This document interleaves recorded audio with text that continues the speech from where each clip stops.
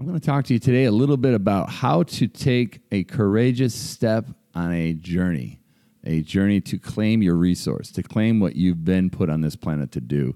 And it's the intersection and triangulation of three books. One is by Joseph Campbell, one's by Ryan Berman, and one's by a book you probably never heard of. Stuart Vottola talks about how stories can be used to draw on for inspiration for your journey. Hope you like this. And for those of you, thank you for sharing and liking our show. Please leave a review. What I really needed was to recreate myself, which means to bring something new into the world that has never existed before.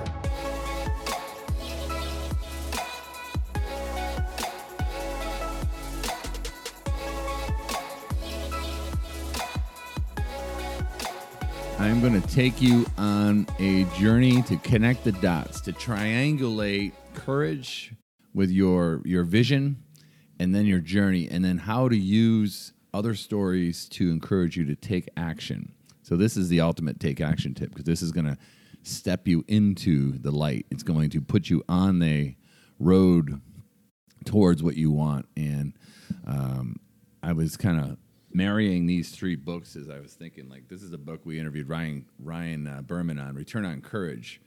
And he talks about courageous brands, brands that have something they want to share with the world, but they don't have the courage to step outside, and do it. And then this is the ultimate book, The Hero's Journey by Joseph Campbell. And I'm going to study Campbell's connecting the dots throughout thousands and thousands of years throughout all the story that really is just one story. It's one story that overrides all stories. It's the grandfather of every story, which is metaphorically applied to your own life a lot of time. All characters and villains are projections of our own limitations and what we believe we can and can't do. So that's where I'm going to connect these dots. What do you think? Nice. I've yet to read Joseph Campbell's famous book, but I think I need to. You haven't read Campbell? I don't think so. No kidding. Yeah. He's remarkable. So Campbell basically connected the dots and made a discovery about the one story that's really all stories. And one of his books is called The Hero of 1,000 Faces, and it means, why does the hero have 1,000 faces? Because there's 1,000 different heroes. There is just one story, and they're all pretty much the same, and they have three components of it. They have, the first component of the story is what's called separation. So you have a hero with a problem in a known world, a safe world, a comfortable world. It's an illusion. And there's a metaphorical problem that the hero will encounter, and initially that hero will decline the problem. They'll not want to leave their safe and comfortable world. You might be feeling this with your life right now. And so there's a separation because of an event, a wake-up call. Campbell talks about the phone rings in like a metaphorical phone booth, and you see it ringing, and you don't go over to answer it. And it'll just keep ringing until something happens that allows you to make that crossover. He calls it the crossover threshold. And then the second phase is initiation, right? It's that you're on your journey. You cross out of the known world into an unknown world, and you go on a journey. And you're going on a journey to solve a problem, probably a visible problem in stage one, but it ultimately transforms into a transformational problem. So that's usually what happens in the heroic story. And then the third phase is return. So the hero completes the circle. They leave the known world with a problem. They get a call to action to separate from the known world into the unknown world. They get tests and trials and setbacks, and they meet mentors, and they have an antagonist, and they have different tests, and then they overcome and have that epiphany, that transformation moment. And they figure out something, and they take that gift back to the world. So that's connecting the dots. And what does story mean to everybody here as you're listening? Is every story is a story about you. Every story is a story about having the courage, knowing what to do, and doing it. That's what courage is. Knowing what to do and not doing it is a lack of courage, right? So you always know what you want to do. So it's a journey from this is a journey to claim your inner resources. This is a journey to finally step forward into a new light. Because we live and we die, and in the middle, we do things, we have things, we have meaning, we have being, but in the middle is where the journey starts, and the journey will unfold itself. What do you think about that? It's awesome. I mean, I've always courage. When I first heard someone say courage, it might have been Brene Brown, or when I first heard that courage is doing something in the face of fear. It's not that you're removing fear, you're doing it in face. That was a huge shift, like totally different perspective on courage. Oh, yeah. I mean, because we, in between living and dying, and we're all exactly the same. Like, it's your life. It's not a life that someone else gave you. It's your life. So you have your own inner resources. You have your own bliss. And I'll talk about what that means. Basically, it means to follow your heart. So you have things that light you up inside, and then you got things that kind of smother you and suffocate you, because the phases of living are, there's things that you do, things that you have, and who you become, who you be. It's called your beingness. Remember we did the connecting the dots of Ikigai? The Japanese say that your beingness, your soul, your number one place of existence is the intersection of what you do. In Okinawa, by the way, they live the longest in the world. It's one of the blue zones. And they credit Ikigai, this concept that you have to be who you're put on the planet to be. Nietzsche said what one must be, or no, it wasn't Nietzsche, it was Abraham Maslow. He said, what one can be, one must be. And it's about being. So Ikigai is the intersection of what the world needs, what you're good at, what you can get paid to do, and what you love. Like, that all intersects to what you're supposed to be doing. So a lot of people right now, I would say a low percentage of people are actually in their Ikigai. Right. They're close. Or if you're not there, you got to kind of be directionally on course. One of the funny things I've noticed talking to people because I love those maps like that, trying to figure out exactly what your purpose in life is. A lot of times they don't even know what they love. Like, when you say, what do you love to do? People are like, I don't know what I love to do. They just know a few things that might be good, but they kind of get bored of them. So that's interesting too. Like, it's one thing to try to get all four pieces of the puzzle to get your Ikigai, but they don't even know one of the pieces. I mean, one of the things that you need to do is go through the exercise. Right. It's a very simple exercise. You can literally stop the tape right now and do it. Like, what do you love to do? What do you catch yourself doing on Friday night when you're not being paid? What do you talk about all the time? What do you tend to buy when you have extra money? Like, that's kind of in and around what you love to do. And then what you're good at. Ask your friends what you think they think you're good at, and what does the world need. That's not hard to figure out. Like, what are you good at that the world needs? Like, if you had to trade your wisdom and your time with the world, and how would they pay you back? Like, that's probably where you need to be. Now, if you set that as using the metaphor of a compass, we're going to talk about metaphors, which is all narrative. If you see compasses, right? Where do you see compasses? You see compasses in a boat movie, right? Right. The pirate or the captain using the compass. That's a metaphor for a journey. And a compass isn't a exact navigation like a GPS is anymore. A compass is a guiding arrow. So you don't think about the destination as a port, like Port Miami from London, if you were to sail.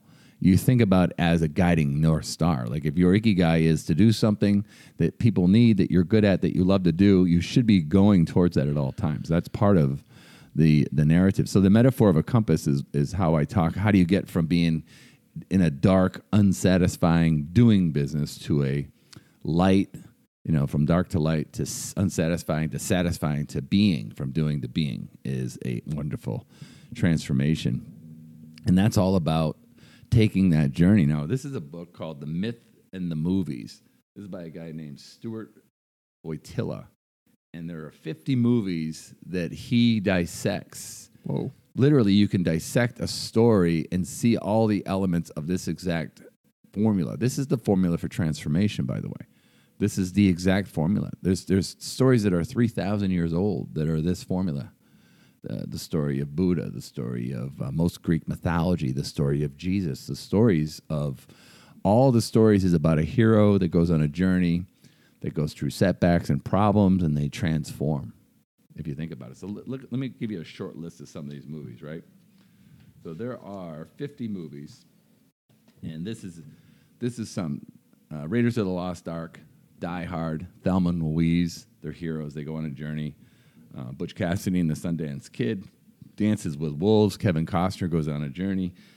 The Unforgiven by Clint Eastwood, he goes from the known world back to being a farmer. He goes on his journey. Jaws, Captain Brody, The Fly, Silence of the Lamb, Jodie Foster's character goes on a journey.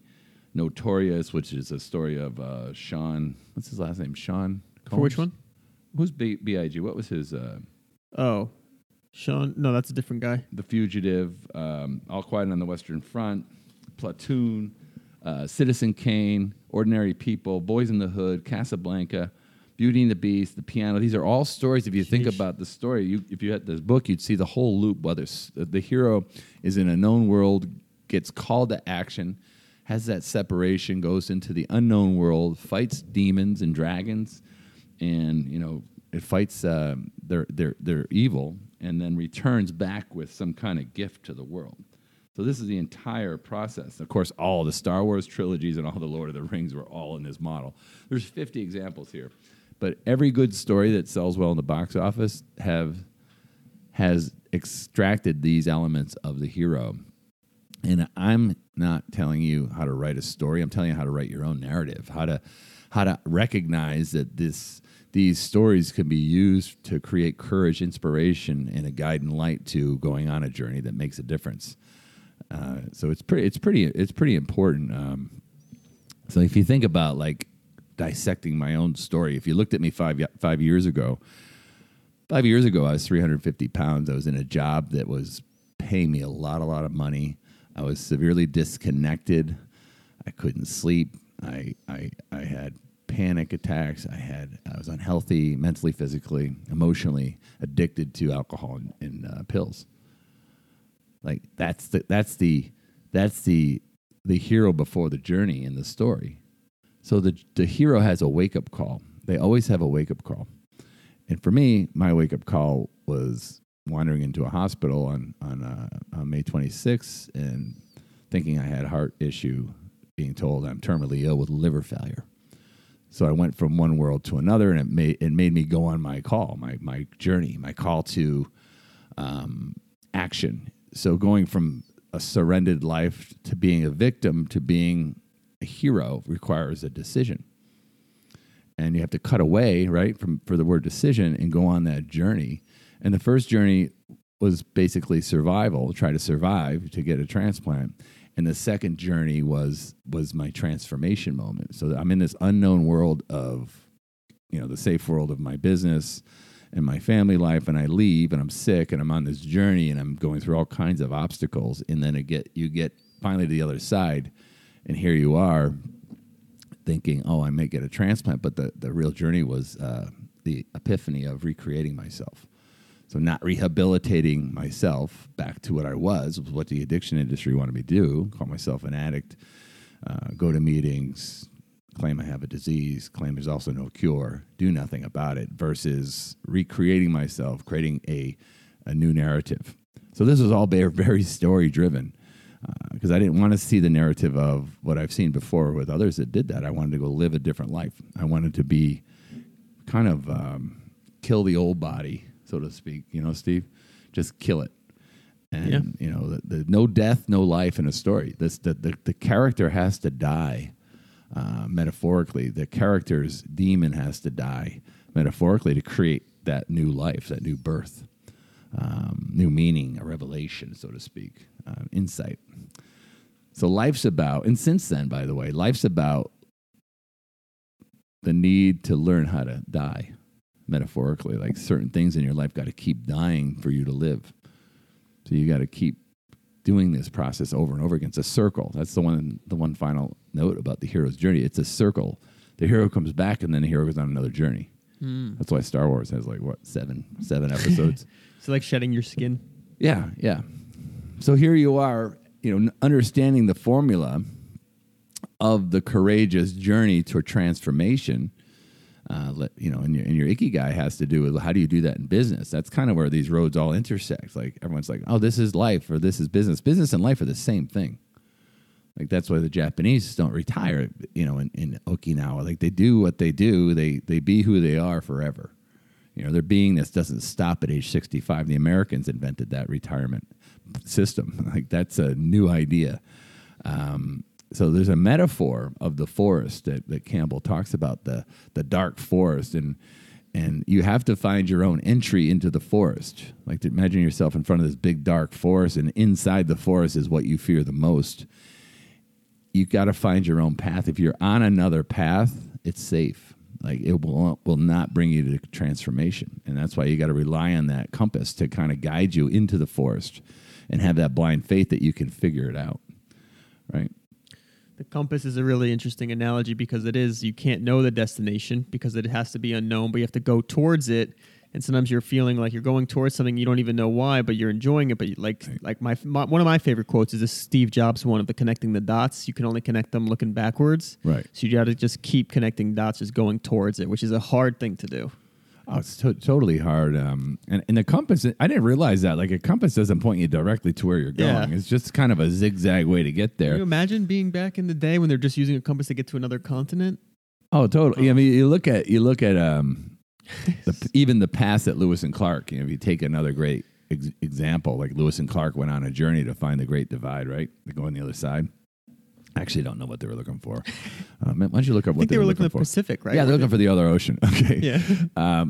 And they, there was roads that were already established. They made their own roads. There was some roads they could take, but they went into their own dark forest. They met, they went on journeys. They met new cultures. They fought. They lived. They made friends. They discovered countless things. But their black forest was their own path, and you have to have your own path. And talking to the compass, Campbell talks about, in all his writing, is following your bliss. Like if you don't know where to go exactly, just follow your bliss. And that really is listening to your heart, listening to what your truth is.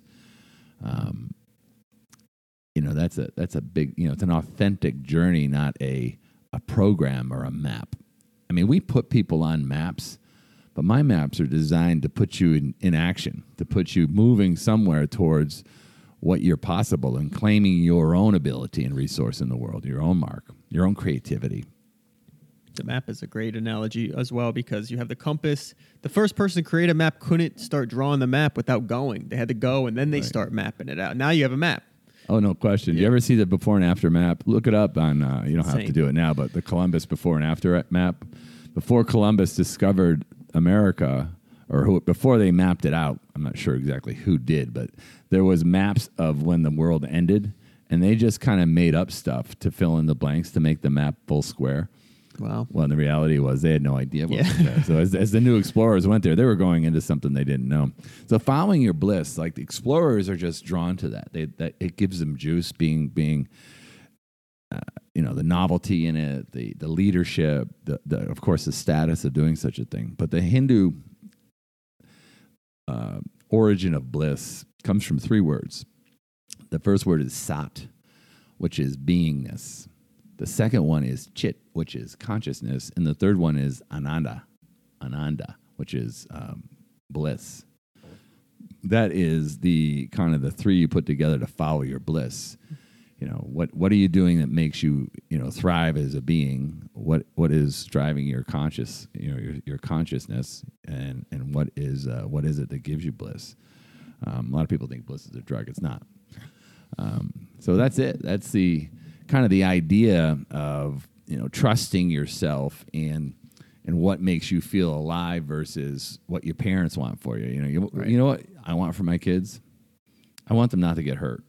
Like that's what parents want for you. So when they tell you to go to school and get a job and keep your mouth shut and pay attention and be a good boy and don't get in trouble, they just don't want you to end up in jail, right? Yeah. I watched a documentary yesterday on what was it? The Jeff. His name was Chris Wyatt. He's the one who killed his wife and put his little girls in a oil vat.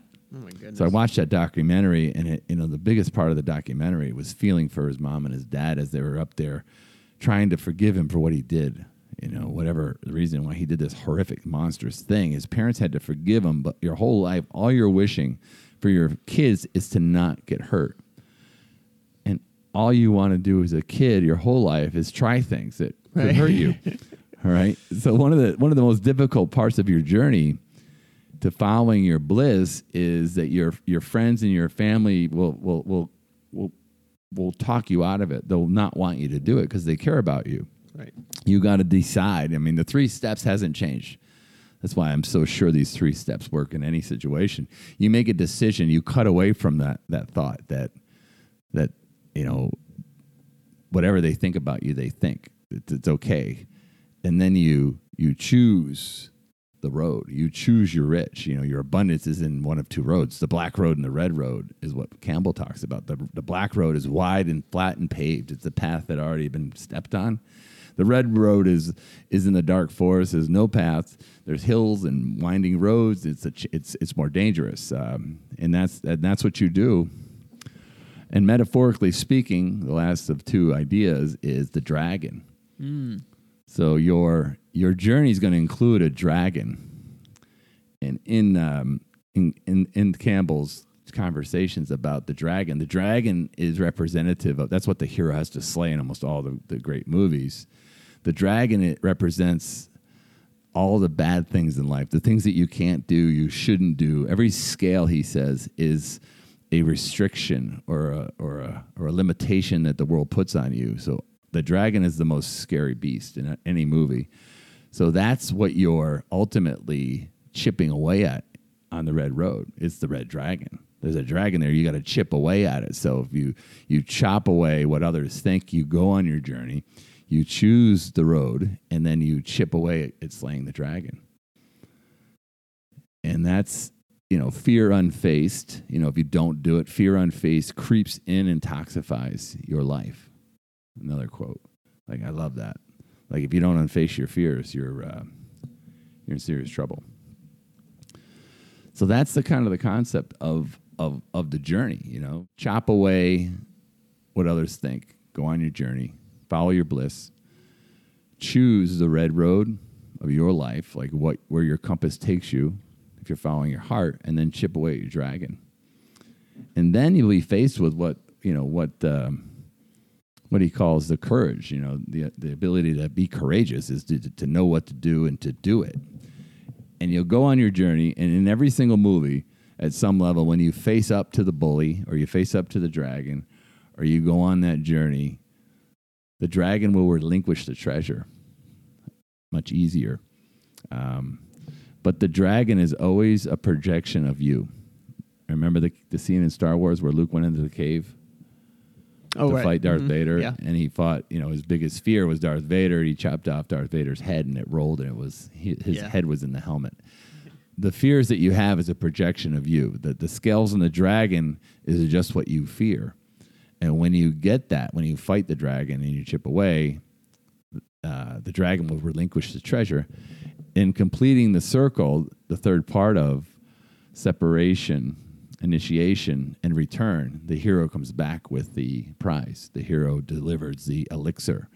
Remember, Luke came back with the Force, and then the world's a better place. This is a story that just keeps on giving. So that's you. Take a look at your journey and connect stories. So have your antennas up when you see stories or you're studying stories, new or old, and you're connecting to that inspiration that's going to initiate your courage. It's going to initiate you to take the action. Know where it came from. Joseph Campbell. All right. Hope this helped.